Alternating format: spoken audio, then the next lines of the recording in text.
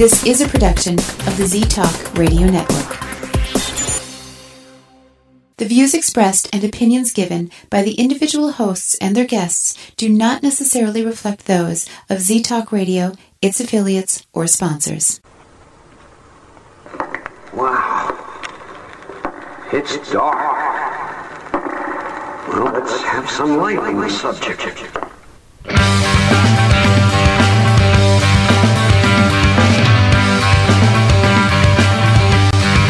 Put on your critical thinking caps and please refrain from hugging. It's time for Dimland Radio with your host, Jim Dr. Dim Fitzsimmons.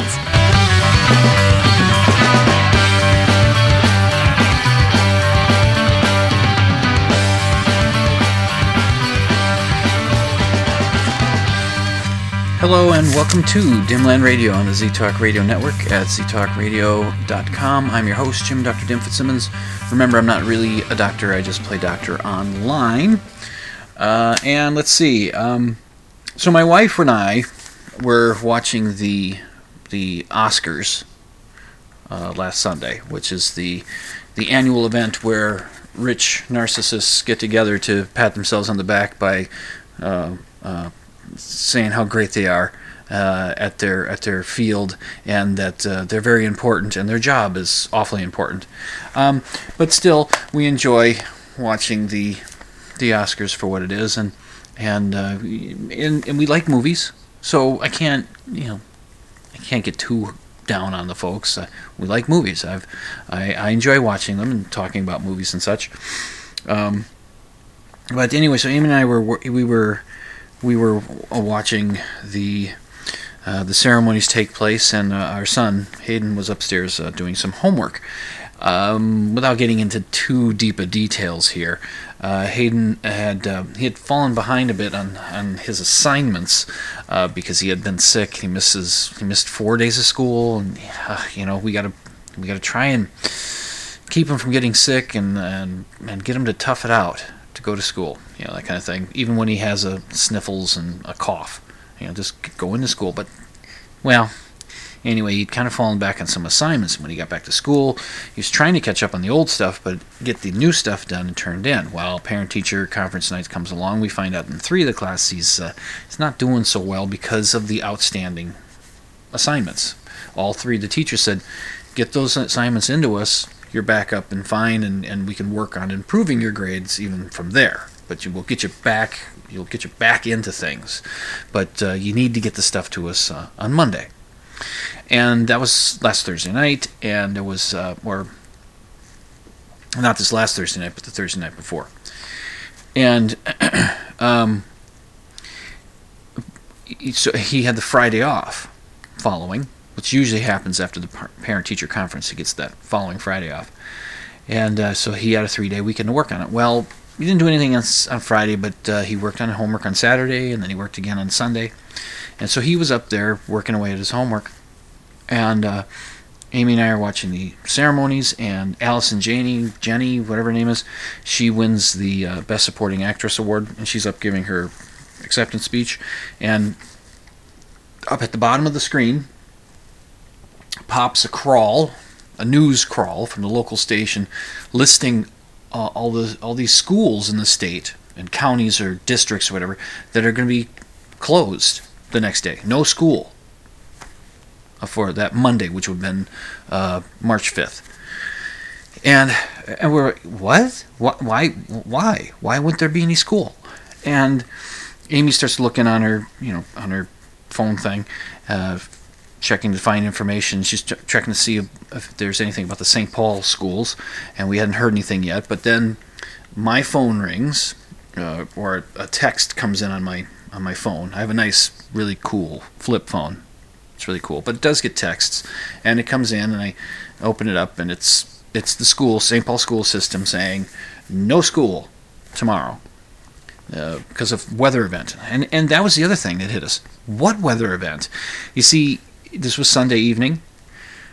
I hadn't seen a weather report since Friday morning. Friday morning was saying, a little maybe rain and maybe some snow with accumulation on Monday, maybe, or something. But nothing dire. At least I don't recall it being that way. In fact, I was talking to the landlord for the building for the company that I work for. And the landlord came in just on the off chance that we had the rent check a little ahead of time, but it was his day off of his day job, so he came by. And we're talking, and he says, yeah, there's going to be some weather, and it's supposed to rain, maybe turn into some snow, but it was just that kind of casual thing. Nothing about a severe storm or anything like that.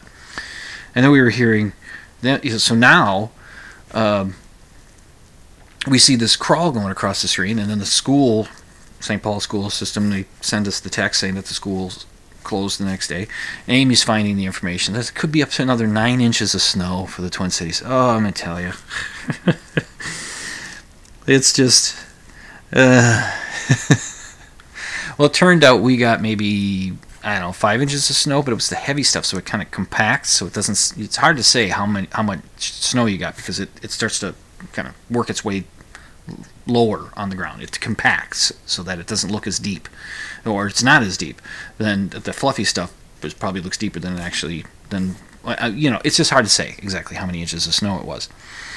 And the reason why the St. Paul districts, at least part of it, they were thinking about the last time there was a snowfall. See, what was predicted for that Monday was that long about 2-3 o'clock in the afternoon, the snow would start to come down really heavy, and that would mess up evening rush hour and kids getting out of school at that time of the day, and the buses and all that kind of stuff would cause problems.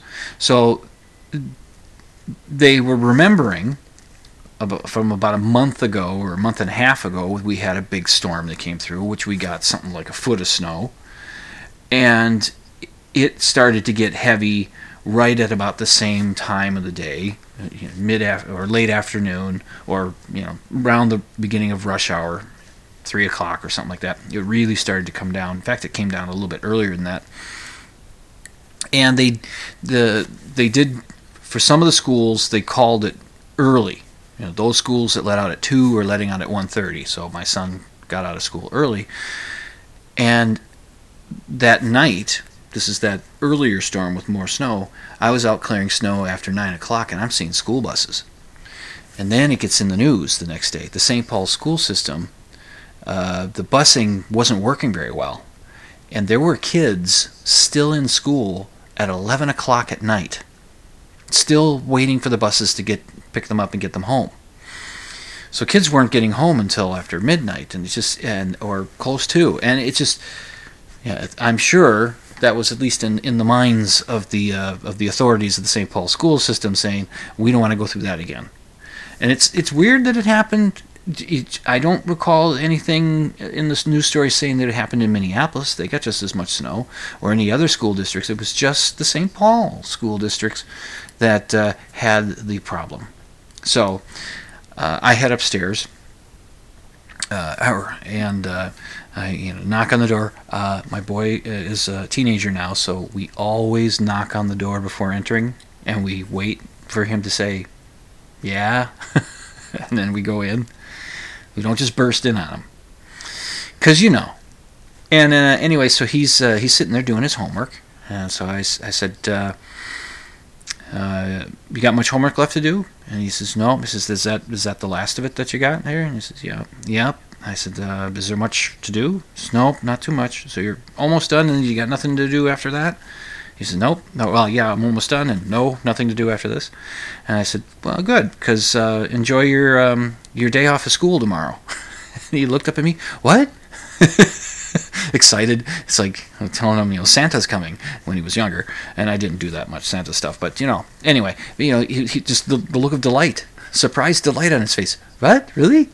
Which kind of disturbs me. I don't want him to not like school, but I understand I do understand it a bit. But anyway, so and I explained to him there's going to be weather, and they decided to just cancel school for the day and all. So he starts to put his homework down, like he's not going to finish it right then and there. And I said, no, finish your homework, get it done now. You won't have to worry about anything tomorrow. So he did. He finished it up. He didn't have to worry. He had a day off, and he didn't have to. No worries about homework. So just the look on his face was cool. Let's see. speaking of movies, I've been, I like movies, and I was watching.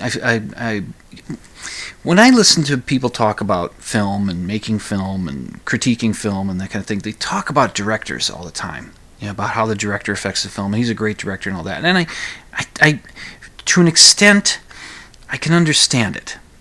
But there's some things that I'm still learning about it. I know I'm 53 years old, and I've been watching movies since I was at least 50. And no, I've been watching for a lot longer than that. Anyway, so I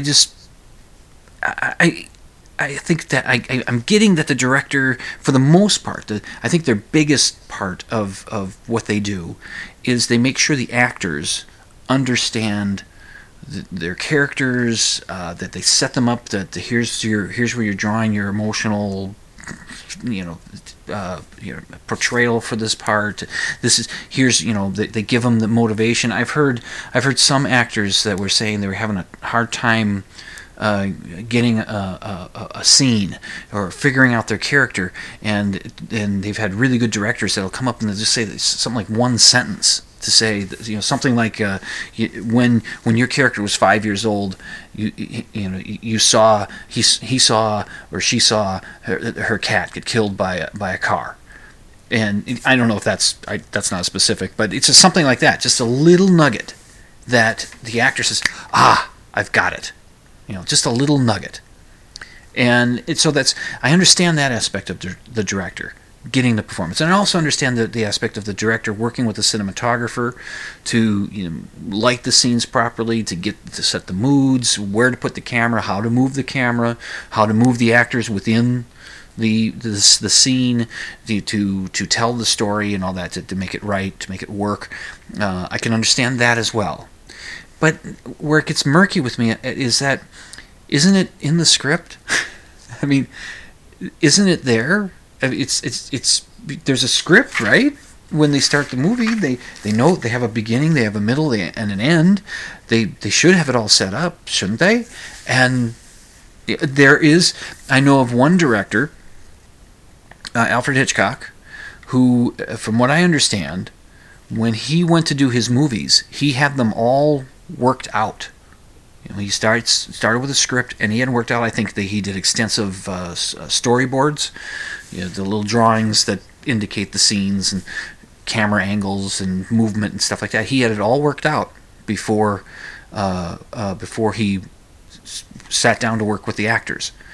And if I remember correctly, he would make comments like, the movie was made, and then he just had to go through this formality of actually filming the actors doing the stuff. The film was already completed as far as he was concerned. He just has to do all this stuff with the actors, and that wasn't necessarily his favorite part. So there's someone like him who comes to a movie where it's all prepared, and then there's I guess there are some directors like I guess Robert Altman has some sort of a script kind of thing, but then they just improvise a lot. It depends on which films we're talking about, but it's just work it out with the actors and then film stuff and then put it together somehow. So there's those guys, but and then there's instances like the movie Casablanca. Casablanca, which was made just after the United States got involved in World War II, after Hitler started it. Never mind. That's a reference to somebody who might listen to the show. She'll understand. Anyway, it was being made at the very early stages of the U.S. involvement in World War II. Early in 1942, of course, you should remember that the United States got directly involved in World War II, or at least declared their direct involvement in World War II after December 7th, 1941. I think it was December 8th, the next day, Congress declared war on Japan, and in doing so, Germany declared war on us, and then we said, okay, fine, and we declared war on them, and it all got started. I don't think, it took a while for the United States to get into the war, directly. I think they were actually into it quicker in the Pacific than they were in the European campaign, but don't quote me. But so this movie Casablanca is being made, and it came through as an unproduced script for a play called Everybody Comes to Rick's, or Everybody Goes to Rick's, or something like that. And they thought this is an idea for it. And here's the thing about Casablanca. It was made by Warner Brothers, and Warner Brothers would make in those days would make about 50 movies a year, which works out to about one movie a week. And as far as they were concerned, this was just one of the movies. This wasn't a prestige picture. It was a picture that was an A-list picture, but it was not thought of like this is going to be our studio's signature film, which it became. This is just one of the 50 movies that we're working on. And when they started production, only about half the script was complete. And from what I was learning today, I just checked this out on Wikipedia, just a quick refresher course, but there's a book called The Usual Suspects, which talks about the making of Casablanca. I've read that. It's been a while, though. It was filmed largely in sequence. A lot of times movies are done, not in sequence. They might film the ending of the movie long before they even film the beginning of the movie. It just depends on how they can schedule things and what locations are available and actors are available and all that kind of stuff. They get all the logistics that goes into these things and somehow sets up where these scenes are going to be filmed, and then they get put together into the movie in the edit. And then, so since the movie was essentially being written as they're filming it, they did it pretty much straight through, beginning to end, and that may have added to the performances of some. Ingrid Bergman. She was voicing frustration in this because it's a love triangle movie set against the intrigue of pre-United States involvement in World War II. The movie was set before the United States got directly involved, and Humphrey Bogart is playing Rick, the owner of this cafe, bar, restaurant, entertainment, casino complex sort of thing in this exotic town in northern Africa called Casablanca, and refugees try to they come to Casablanca hoping to get to some place in Spain, to Lisbon in Spain, and maybe get to America or the United Kingdom, or to get away from the Nazis, and Rick is this completely neutral guy and all that, but there's a love triangle between Rick and Ilsa, played by Ingrid Bergman, and Victor Laszlo, Victor Laszlo is this resistance guy. He's big in the resistance. He's been the Nazis have been trying to get him. They had him in a concentration camp for a while, but he escaped, and they keep chasing him through Europe. So Ingrid Bergman doesn't know which of the two characters she's going to end up with at the end of the movie. I won't give things away, but geez, the movie came out in 1942, for crying out loud, if you don't know it. But she didn't know. And I think that might have added to the unpredictability of life.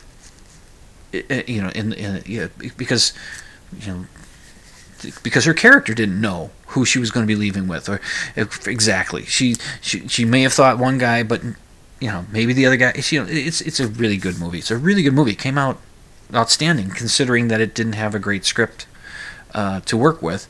They had to build it along as they went. And as I said, when it came out, I think it won Best Picture, and it became Warner Brothers' signature film for decades after that. Still, I think is considered their signature film.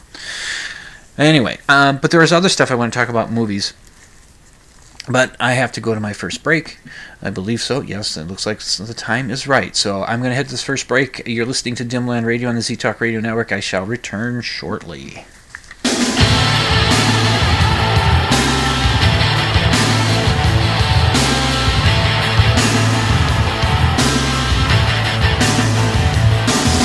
I'm looking on glass from dusk till dawn.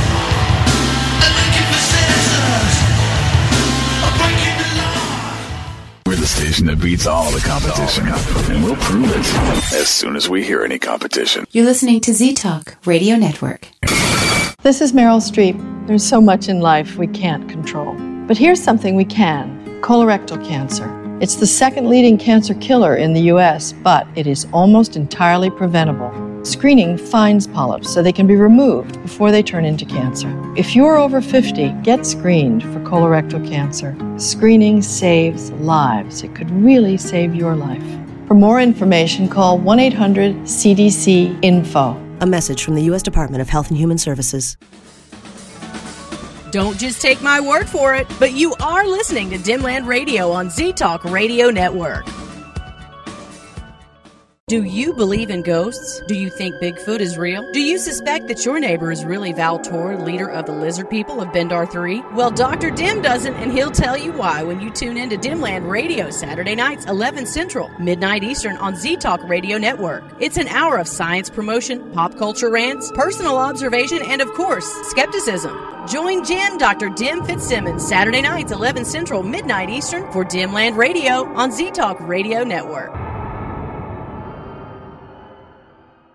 We give those other guys the finger. You're listening to Z-Talk Radio Network.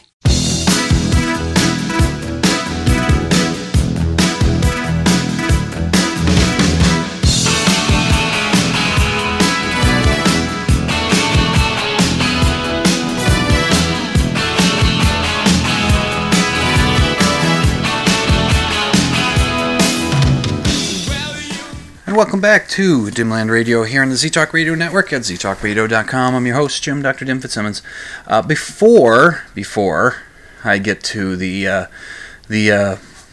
movie talk that I was going to continue on, I'm going to sneak in one of these. And now it's time for a Dimland Radio pedantic moment. Yeah, this ought to be good. Well, I'm going to enjoy it. You see, some weeks ago, I talked about when you're a pedant the way I am, and I try to control it. I really do. I try not to be calling it every time I see something. I try not to do well, actually, every time something comes up, I let things go, and because I don't want to be quite that guy. And on my show, I think I'm beginning to be expected to have a pedantic moment at least once every show, but I don't know if I'll manage to do that every week. But on my show, I can do the pedantic thing because it's part of who I am. It's hopefully these things are a little fun, and I know they're not very serious. It's tongue in cheek. Try to be. So anyway, some weeks ago, I was talking about, when you're a pedant and other people know about that, and you pull some pedantry on something, and then you get this bit of a reputation, and then you should also be prepared that other people will hold you to your pedantic nature sometimes, that they will call you on it when you yourself are not being pedantic enough about something. They'll call you on it. And I was called on something a few weeks ago when it came to a certain, it's not a diet beverage, but when it came to a certain Coca-Cola product that I was told by one of the Minnesota skeptics, Beth, said to me, because I called this product, I called it Coke Zero. And she corrected me, and she said that it's Coke Zero Sugar. And no, there's no comma between the zero and sugar. She wasn't being sweet to me or anything. She was just saying, no, it's Coke Zero Sugar. Because Coca-Cola revamped this taste of Coke Zero, and so that it was better. They tried to improve the taste, and they wanted to sell the idea that there's no sugar in it. So just saying Coke Zero didn't seem to do that, so they expanded the name, the Coke Zero Sugar. And I said, fair enough. I accepted her word on that, and that's fine. The other day, though, I was partaking in a Coke Zero Sugar, and I noticed something about the 12-ounce can. On on the, well, it's hard to say the front of a cylinder, but where the label is the main part of the label of the can. It doesn't say Coke Zero, it says Coca-Cola Zero Sugar. So it's not just Coke, it's Coca-Cola Zero Sugar. That's what it says right there, son. Huh, that's interesting. But if you turn the can around, and on the part of the can, just there above the nutrition facts, where the government says you have to put that on there, so people know how much sugar is in something, or how much sodium, how much vitamins, or whatever, this kind of stuff in there. The nutrition facts. Right above it are the words Coke Zero. TM. It's trademarked Coke Zero. Last week when I was talking about Kentucky Fried Chicken and KFC, the conspiracy theory all about that because of whatever, Kentucky Fried Chicken is still the name of the company, but they've changed the public name to KFC. Easier to say, doesn't focus completely on the fried chicken. They have other things to offer. It's catchier, fits on a sign better. So really, the official stance for this pedantic moment on the Dimland Radio Show is that Coca-Cola Zero Sugar, Coca-Cola Zero, Coke Zero Sugar, Coke Zero are all acceptable. Although the trademark, at least on the can, is Coke Zero. So, hey, I turn out to be right. It's there you go. We're both right. Beth is right, I'm right, we're both right. It's just, Okay, so I was saying about this, the movie stuff and the director and how this works. Well, I've been learning some stuff. YouTube has some information on there that's interesting, and I stumbled across this the other day. Some person had put together a 20-minute or so video talking about the movie Star Wars. And I will link to this on the show notes. You can get to the show notes by going to dimland.blogspot.com, or just go to dimland.com and click on the blog option, and you'll see the show notes, and there should be links in there and everything. Incidentally, you can subscribe to Dimland Radio on ZTalk, or follow on Podbean, and check wherever your podcatching apparatuses are, and you can see if you can find Dimland Radio and get it from there. You can always go to ztalkradio.com and go to the show archives page and find the latest show on there. It usually should work. But hey, subscribe on iTunes, and if you do and you like the show, give me a good review and a 5-star. How about that? That would be cool. And maybe tell a friend to say, hey, you might like this guy. He talks about a bunch of stuff, and he throws in some skepticism here and there, and he's a bit of a pedant, and geez, come to think of it, why would anybody listen to him? Anyway.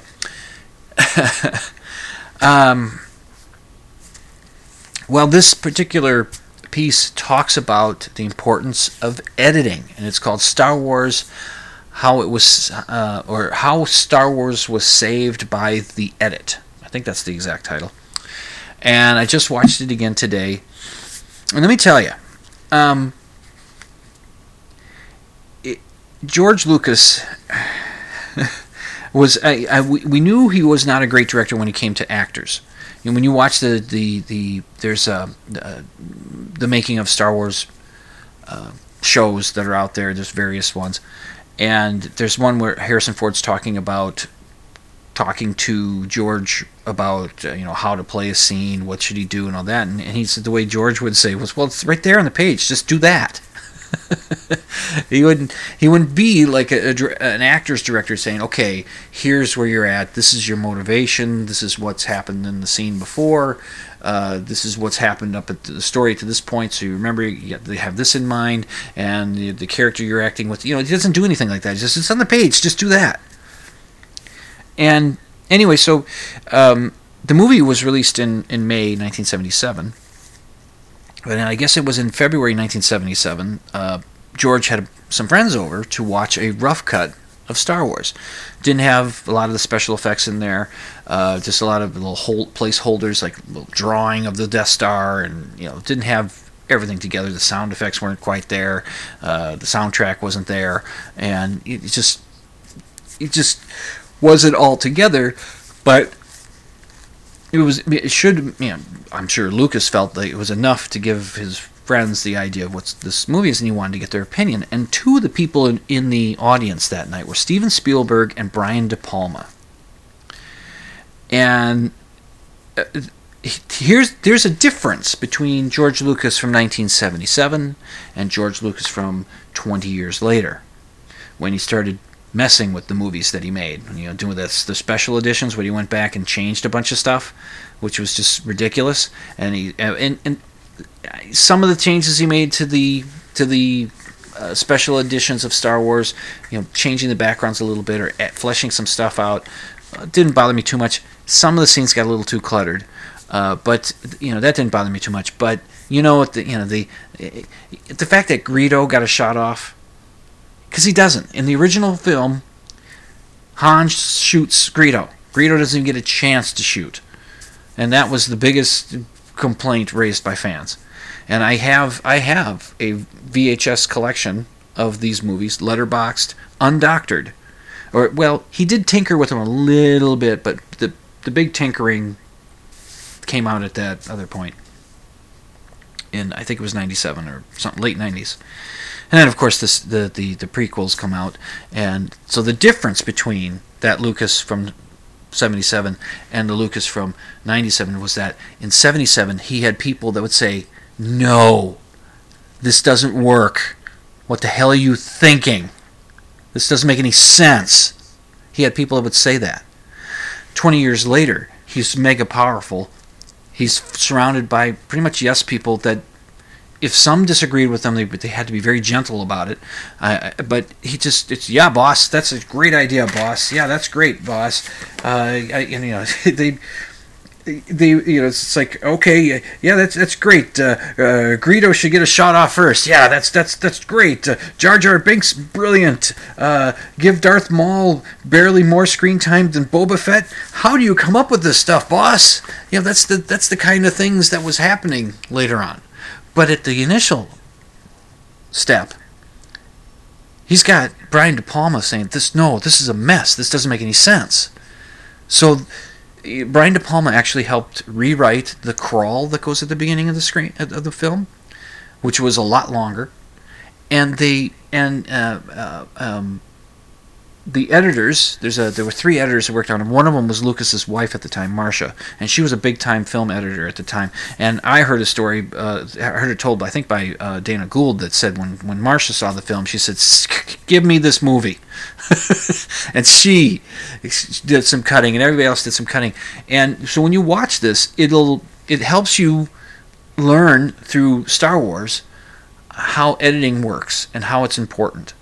And and how it helps build suspense in the story, because the ending was completely different as far as the Death Star was not about to destroy the rebels. The Death Star was just floating out there in space.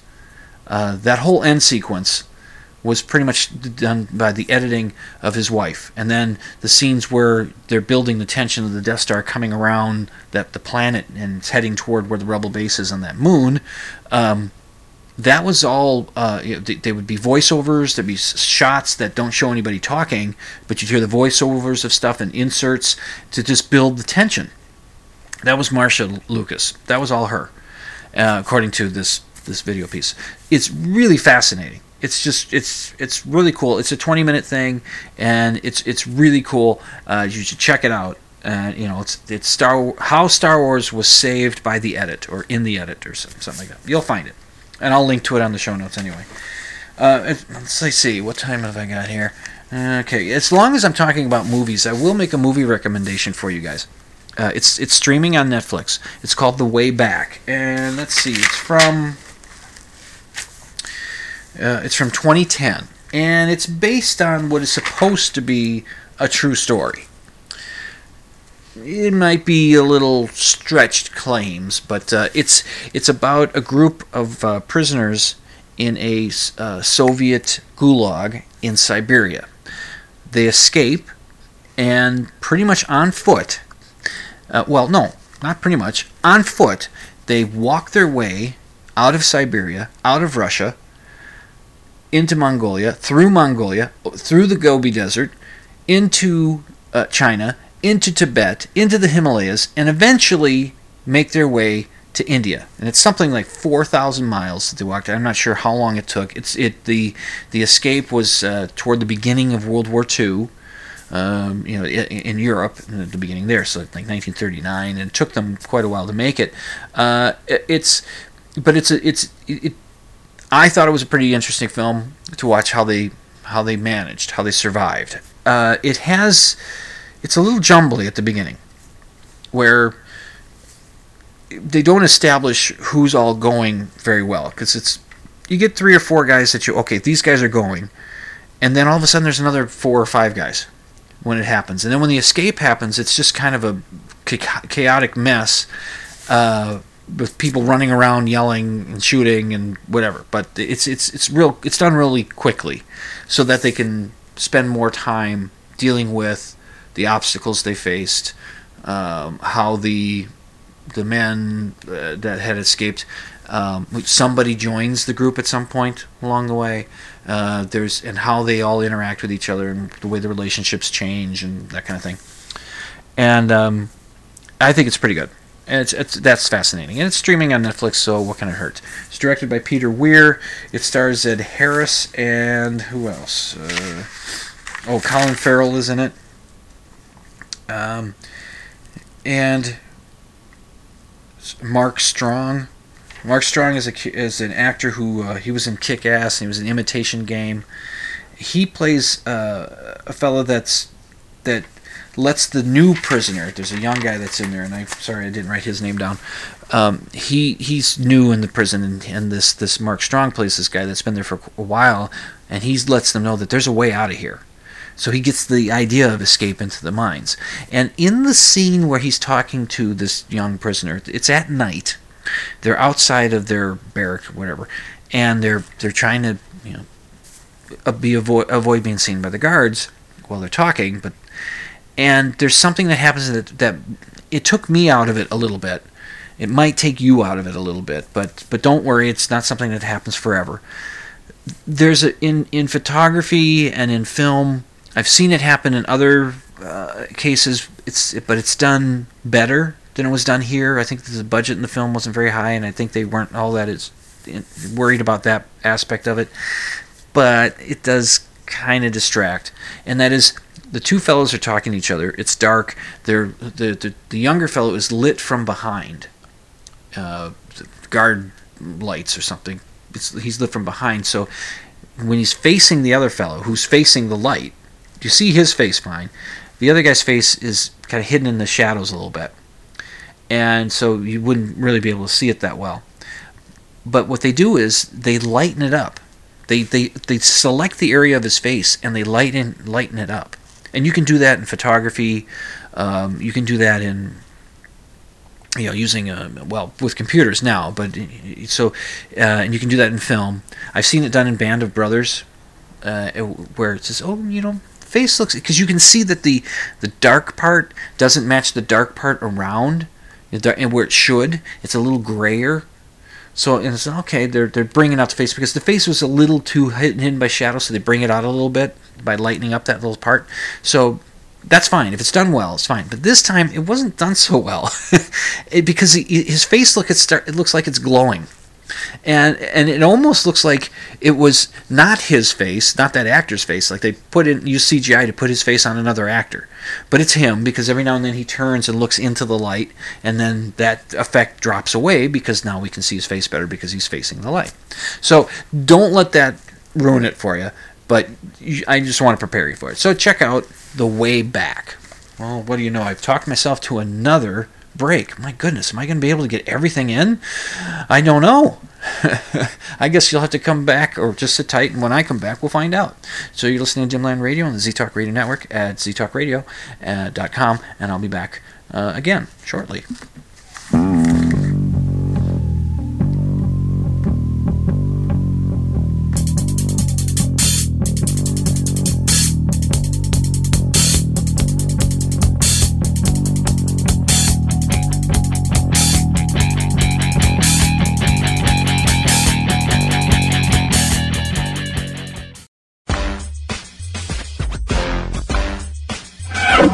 You know, if I can maneuver into a tight parking spot at the mall, I'm pretty much sexually satisfied. And I've been to the mall twice today already.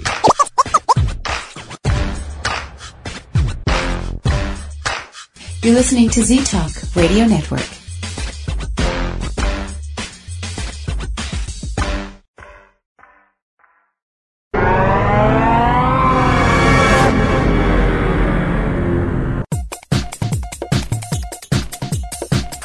Your assignment is to listen to The Buzz on Monday nights from 8 to 10 p.m. Central on ztalkradio.com. This message will self-destruct.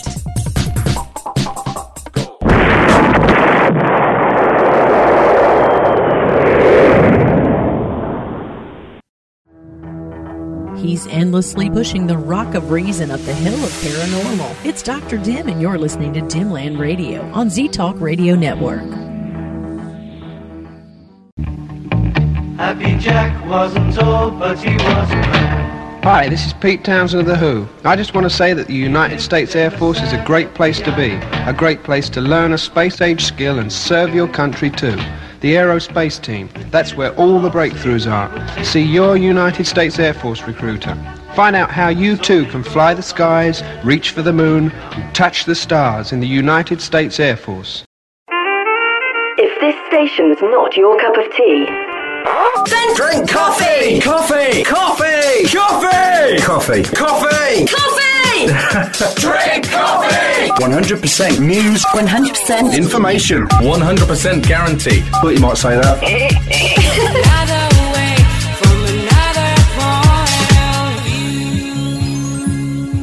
You're listening to Z-Talk Radio Network.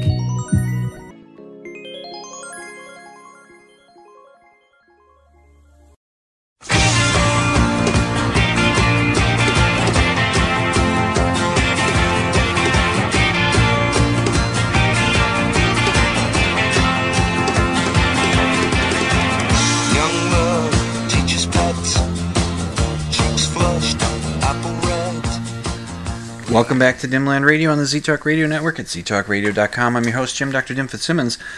Now I'm going to do some production. I mean, you know, I'm going to have some production value on this in this segment. You know how I announce Dimland Radio Science Zeros and Heroes on occasion. Well, I have a Dimland Radio Science Zero for you. I found out from Minnesota skeptic Travis. He saw this ad on TV, and I sought it out, and I got the audio for it. I'll describe it for you before we get to it. It shows people going into to a water bar, and the water has this water bar has water from all around the country, municipal water, tap water from all around the country. And the spokesperson says that the water has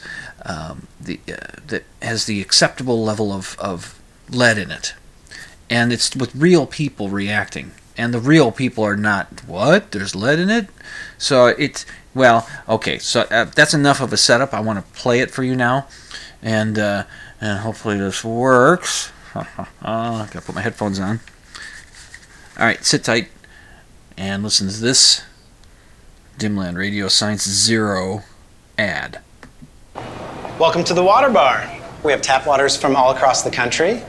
This water contains an acceptable amount of lead that's well within the drinkable standards. Lead? I thought lead was bad for you. There's a legal limit that's okay to have. Lead? No. All of these are within the legal limit. Lead? Does anybody want to drink lead? Would you want to drink? Oh, hey, a fresh cup of lead. Pure, certified to reduce more contaminants than any other brand. Learn more at knowyourwater.com. How about fearyourwater.com? That is nothing short of just pure and simple fear-mongering. Now, the spokesperson never says the water's not safe. But he never says it is safe. You know, we see on the screen. Sorry, I dropped my pen. We see on the screen the small writing saying that the water is below 15 parts per billion with a B of lead.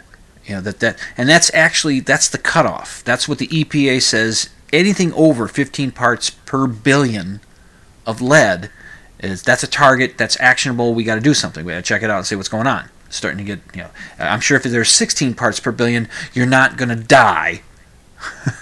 But that's what's going to trigger the EPA to say, okay, we got to find out what's going on, what's raising the levels of the lead.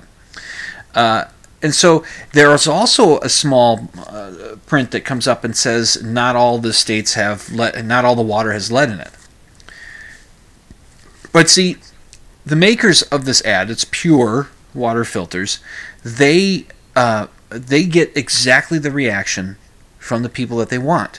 Because, as I said, the spokesman never says that the water is safe. He doesn't say that. He says it's an acceptable range. It's acceptable, which it is, and that means it's safe. But the way the reaction is, people don't. They miss all that, and all they think of that this guy's handing them a glass of poison. And the one fellow there that's very animated, saying, "Well, get your cup of lead." So who wants a cup of? That's not what it is. It's so the filter might take a couple parts out. It's really going to be negligible. It's going to be you're going to waste your money. The water's safe. If it meets EPA standards, it's safe. I did see a video where a guy is testing not necessarily what lead in the water, but he's testing for particulates in the water. How many parts per million of some kind of whatever the particulates might be. And so he just goes straight from the tap and he checks it out, and there's 23 parts per million. He has an old filter in his it's nearly identical Pure water filter system that they have in the ad. It's not the same, but it's still Pure water system. And the filter needs to be changed, so he checks the water with the old filter, and it's 23 parts per million. And so then he puts in a new filter, and you're supposed to run the water through it for 10 minutes to get, first initially it's going to have a lot of charcoal and particulate stuff in there, but whatever that cleans out the water.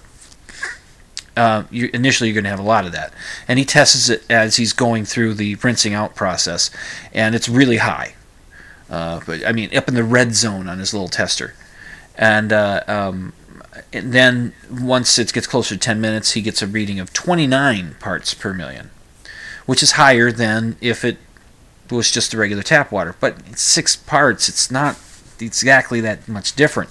And somebody in the chat or in the comments on the YouTube thing, I put in a comment saying this is just basic fear-mongering, and I chastised them. But and I'm sure people will say, well, the ones that are afraid of the fluoride in the water and afraid of all this stuff and the chemtrails and all that kind of crap, those people are just never going to be reached, so whatever. But somebody had suggested that, well, there's extra parts in there because the filter, there is stuff put into the filter that is put into the water to make it taste better.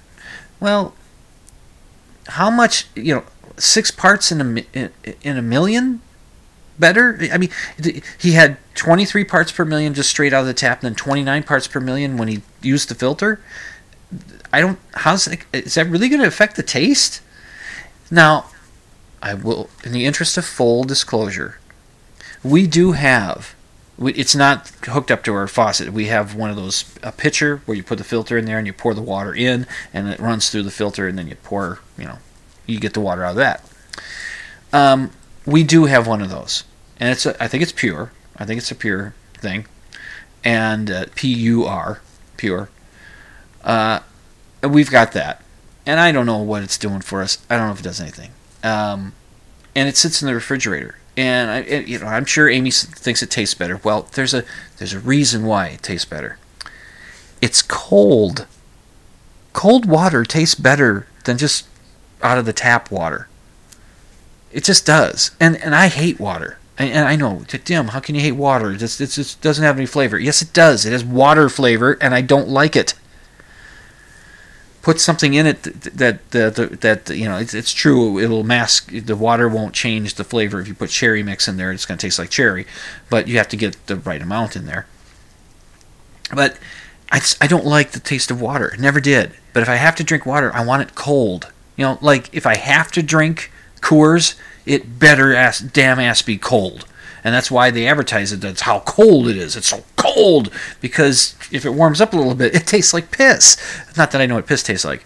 Anyway, so Dimland Science Zero, for their fear-mongering, without actually the guys being truthful, it meets the standards. It's within acceptable range. But the fact that people hear there's arsenic in it, you ask the guy who said, you want to drink a cup of lead? Say, hey, do you eat almonds? You know what's in almonds? Cyanide. Now, the sweet almonds that people mainly eat, there's bitter almonds and there's sweet almonds. The bitter ones are the ones that have a little bit of a higher content of cyanide in it, but the amount of cyanide in almonds is really, really, really, really, really, really, really, really, really small. You'd have to eat a ton of almonds to get cyanide poisoning. But it's in there. Arsenic is in stuff. Formaldehyde is in stuff. Naturally occurring. It's in there.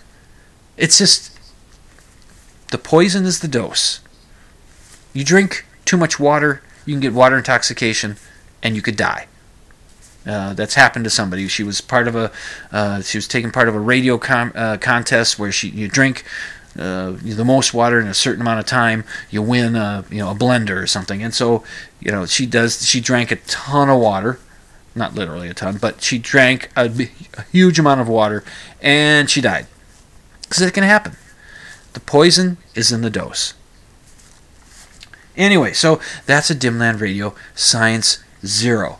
But I have a yang to my yin, or yin to my yang, or whatever it is. I have a Dimland Radio Science Hero, and this is also a part of my wonderful production. Oh, I hope I can make this work. This is an ad, a political ad, for a fellow who was campaigning for Congress to get the nomination, Democratic nomination, down in Texas. And his name is Jason Weston. He's a doctor. He's an oncologist. Works with people with cancer. And the ad is about just under 3 minutes. You'll understand why I think he's a Dimland Radio Science Hero. All right, let's make sure this works. Here we go.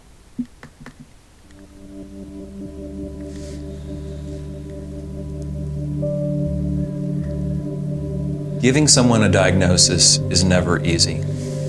Telling them they have cancer is hard. You know that their lives will be forever changed, that nothing will ever be the same.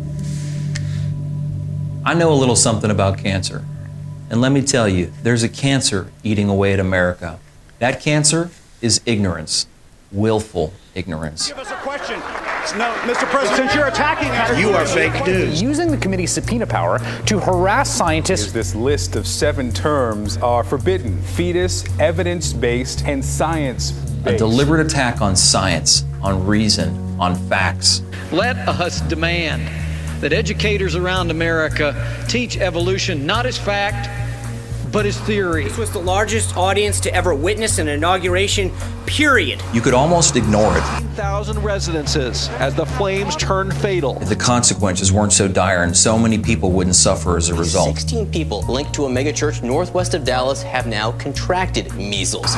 How is it that 30,000 Americans die every year from gun violence, but we aren't allowed to do research on it?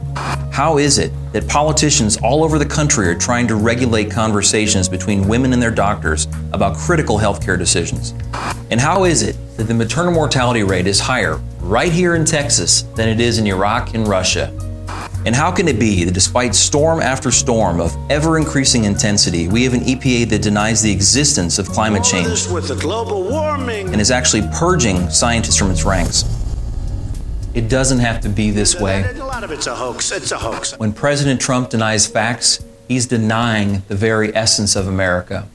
When Congress attacks science and enshrines ignorance in the law, it's attacking the very meaning of America. We choose to go to the moon. Because the history of America is the history of scientific achievement. Not because they are easy, but because they are hard. From Ben Franklin and the kite, right up to today and the latest breakthroughs curing diseases once thought incurable.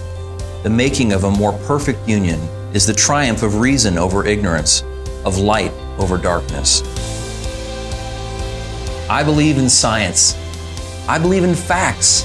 I believe the impossible is possible because I've seen it day in and day out in my work. Thank you for everything. I've seen patients get better, and if they can get better, I feel wonderful. America can get better too. We know there's a way. Now, we just need the will. Isn't that awesome? Unfortunately, Dr. Weston did not win his bid for getting the nomination, for the Democratic nomination to run for the House of Representatives in Texas.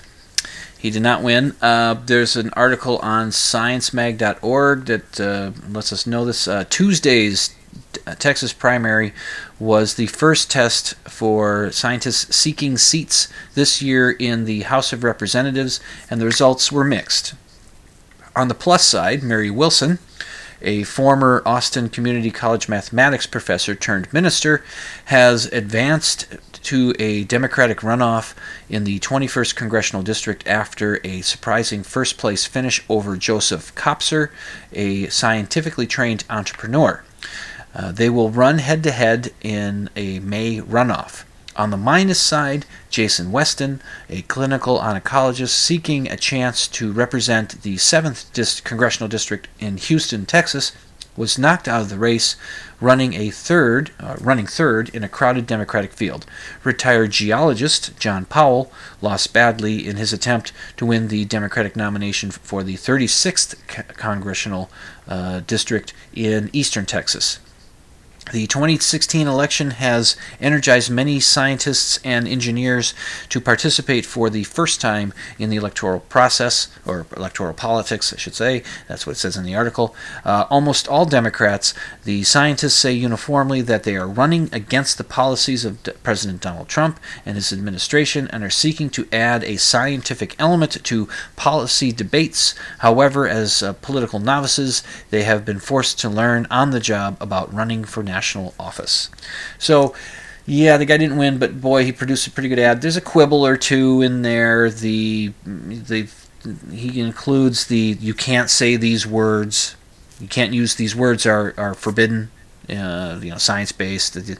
They're not exactly forbidden, but they're suggesting, if you want to get funding, maybe you don't use these words because they might be flagged. So it's not exactly like they're banned, but it's, and that the impossible can happen is possible. Well, that's a little rhetoric there, but it's too bad. But it's a good ad, and it's good to see scientists getting more involved. Some years ago, Neil deGrasse Tyson issued the challenge and said, "We need that. We've got lawyer, businessman, banker, lawyer, in Congress. That's what we've got. We don't have scientists, geologists and astronomers, and we don't have these people." And he was kind of calling for, let's get some scientists in there. Okay, before I run out of time, I got 3 cool things. Number 3, it's roughly of the last week. Number 3, there's a picture somebody has found of it looks like it's a nighttime outdoor concert, or it looks like that's what it looks like. It's dark. You see the crowd of people in front of the stage. The stage is lit up brilliantly. That's what it looks like. It looks like it's a concert. What it really is, it's a combine harvester going through a cotton field. It is weird, and it shows you that your brain messes with what you see. So don't tell somebody, I know what I saw, because you're probably not right. Because your brain messes with you.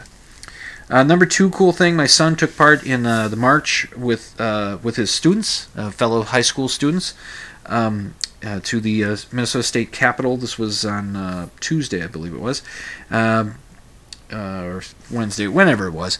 He took place in a march. They went to the state capitol. On the steps, there's about 5,000 kids from high schools in the St. Paul area that made a march to make their voices heard, to say, hey, adults, you're supposed to be doing something about, keeping our schools from being shooting galleries. We shouldn't be going to school worrying about getting shot.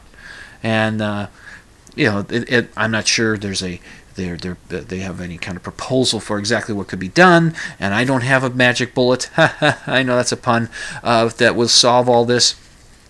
But I'm sure it's a combination of things that could be done. But it's good to see that my son wanted to be part of that. It was sanctioned by the school, but we had to sign a permission slip saying that he could go. He could be excused for the day to go participate in this, and that's what he did. He took video in the portrait format. I have no son. No, I have a son. I'll just have to deal with it. You talk to the kid, you talk to him, landscape, and he takes video and portrait. Anyway, the number 1 cool thing, I was commissioned to do an illustration of a Marvel comic character. It's a swamp creature called Man-Thing. A friend of mine out there in California, Michael, commissioned me to draw that. And so I came up with a piece of art for him. I sent it out to him, and he made an unboxing video of it, and I could tell he was rather pleased with what he got. And that pleases me deeply to know that I did something he liked. And so that's way cool. I hope you have had at least 3 cool things happen for you this week. Good night, Herr Doctor. Good night, Frau Blucher. Got to the end of another show. Remember to be skeptical and that extraordinary claims require extraordinary evidence. Watch a few movies. They're cool, and understand how the editing can really help things. You've been listening to Dimland Radio on Z-Talk Radio Network at ztalkradio.com. I'm your host, Jim, Dr. Dim Fitzsimmons, reminding you to sleep with the lights off.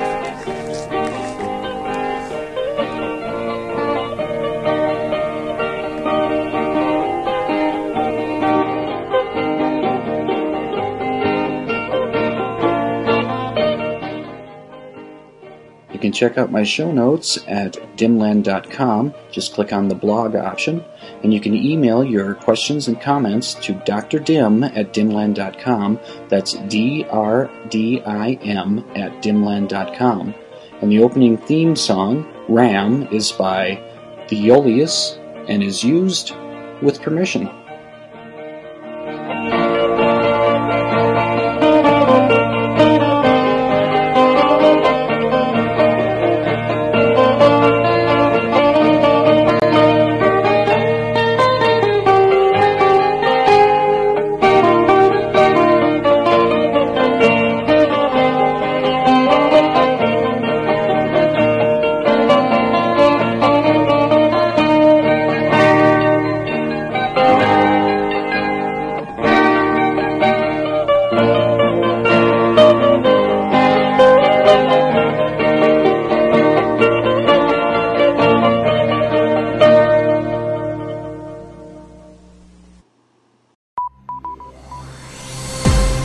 This has been a production of the Z-Talk Radio Network.